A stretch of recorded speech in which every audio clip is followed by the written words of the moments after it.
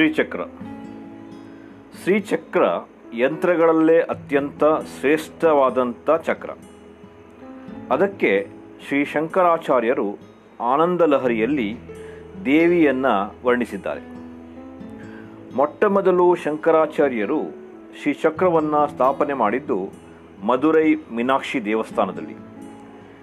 ಕಾಳಿ ಸ್ವರೂಪದಲ್ಲಿದ್ದ ದೇವಿಯನ್ನು ತಮ್ಮ ಸ್ತೋತ್ರಗಳಿಂದ ಸಂಪನ್ನಗೊಳಿಸಿದ್ದು, ಆ ಕಾಳಿ ಸ್ವರೂಪದಲ್ಲಿದ್ದ ಮಧುರೈ ಮೀನಾಕ್ಷಿ ದೇವಿಯನ್ನು ಬಾಲಕ ಸಾಕ್ಷಾತ್ ಪರಮೇಶ್ವರನ ಸ್ವರೂಪ ಶ್ರೀ ಶಂಕರಾಚಾರ್ಯರು ಪಗಡೆ ಆಟದ ನೆಪದಲ್ಲಿ ಮಂತ್ರಶಕ್ತಿಯಿಂದ ಗೆರೆಗಳನ್ನು ಎಳೆದು ದೇವಿಯನ್ನು ಅದರಲ್ಲಿ ಬಂಧಿಸಿದರು. ಕಾಳಿ ಸ್ವರೂಪದಲ್ಲಿದ್ದ ಮಧುರೈ ಮೀನಾಕ್ಷಿಗೆ ತಾನು ಗೆರೆಗಳ ಮಧ್ಯೆ ಬಂಧನವಾಗಿದ್ದು ಅರಿಗೆವೆದ್ದಾಗ ಈತ ಸಾಧಾರಣವಾದ ಬಾಲಕನಲ್ಲ ಅಂತ ತಿಳಿದು ತನ್ನನ್ನು ಬಂಧನದಿಂದ ಮುಕ್ತಗೊಳಿಸು ಅಂತ ಕೇಳಿಕೊಳ್ಳುತ್ತಾಳೆ. ಆಗ ಶಂಕರಾಚಾರ್ಯರು, ನೀನು ಕಾಳಿ ಸ್ವರೂಪ ಬಿಟ್ಟು ಮಾತ್ರ ಸ್ವರೂಪಕ್ಕೆ ಬಂದರೆ ಮಾತ್ರ ಬಂಧನದಿಂದ ಮುಕ್ತಿಗೊಳಿಸುವೆ ಅಂತ ಸವಾಲು ಹಾಕಿದಾಗ ಆ ಮುಗ್ಧ ಬಾಲಕನ ಮಂತ್ರಶಕ್ತಿಗೆ ತಲೆಬಾಗಿ ಮಾತ್ರ ಸ್ವರೂಪವನ್ನು ಪಡೆಯುತ್ತಾಳೆ. ಇವತ್ತಿಗೂ ನೋಡಿ, ಮಧುರೈ ಮೀನಾಕ್ಷಿ ಮಧುರವಾಗಿ ನಗುವ ಮುಖದಲ್ಲಿ ಮಾತ್ರ ಸ್ವರೂಪದಲ್ಲಿಯೇ ಇದ್ದಾಳೆ. ಈ ರೀತಿಯಾಗಿ ಎಲ್ಲಿ ಶಕ್ತಿ ಕ್ಷೇತ್ರಗಳಲ್ಲಿಯೋ ಅಲ್ಲಲ್ಲಿ ಶಂಕರಾಚಾರ್ಯರು ಶ್ರೀಚಕ್ರವನ್ನು ಸ್ಥಾಪನೆ ಮಾಡಿದ್ದಾರೆ.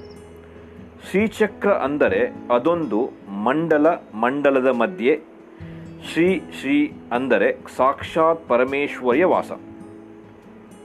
ಅಂದರೆ 9 ತ್ರಿಕೋಣದ ಮಧ್ಯ ಬಿಂದು ನವಶಕ್ತಿ ಸ್ವರೂಪಳಾದ ದೇವಿ ಅದರ ಮಧ್ಯದಲ್ಲಿ ವಾಸ.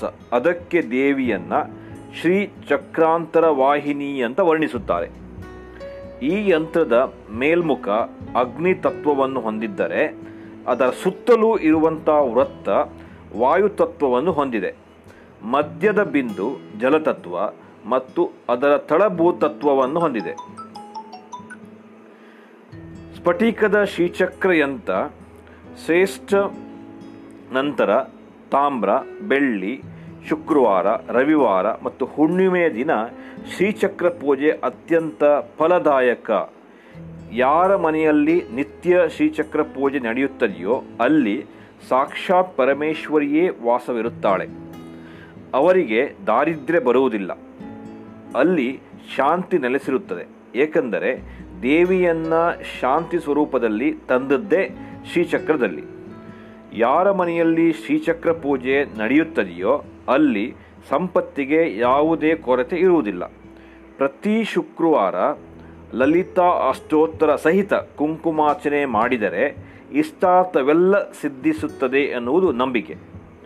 ಶ್ರೀಚಕ್ರದ ಆರಾಧನೆ ನಡೆಯುವಲ್ಲಿ ಯಾವುದೇ ತರಹದ ಮಾಟಮಂತ್ರ, ದುಷ್ಟಶಕ್ತಿಗಳ ಕಾಟ ನಡೆಯುವುದಿಲ್ಲ. ಆರೋಗ್ಯ ದೃಷ್ಟಿಯಿಂದಲೂ ಶ್ರೀಚಕ್ರ ಪೂಜೆ ಬಹಳ ಒಳ್ಳೆಯದು. ಶ್ರೀಚಕ್ರವನ್ನು ಖರೀದಿಸುವಾಗ ನೋಡಿ ಮೂಲೆಗಳ ಸ್ಪಷ್ಟತೆಯಿಂದ ಕೂಡಿರಬೇಕು. ಗೆರೆಗಳು ಅಂಕಡೊಂಕಾಗಿರಬಾರದು. ಶ್ರೀಚಕ್ರದ ಸುತ್ತಲೂ 8 ದಳದ ಕಮಲ ಇರಬೇಕು. ನಂತರ ಹೊರಗಡೆ 16 ದಳದ ಕಮಲವಿರಬೇಕು ಅನ್ನುವುದು ಸ್ಪಷ್ಟವನ್ನು ಕೋರುತ್ತದೆ. ಹೊಸದಾಗಿ ತಂದ ಶ್ರೀಚಕ್ರವನ್ನು ಯಾವುದಾದರೂ ದೇವಿ ದೇವಸ್ಥಾನದಲ್ಲಿ ಅಭಿಷೇಕ ಪೂಜೆ ಮಾಡಿಸಿ ನಂತರ ಮನೆಯಲ್ಲಿ ಇಟ್ಟು ಪೂಜಿಸಬೇಕು ಎಂಬುದು ಕೃಷ್ಣ ಪೂರ್ಣ ಸಮಸ್ತ ಸತ್ಸಂಗದಲ್ಲಿ ಈ ವಿಷಯವನ್ನು ಉಲ್ಲೇಖಿಸಲಾಗಿದೆ.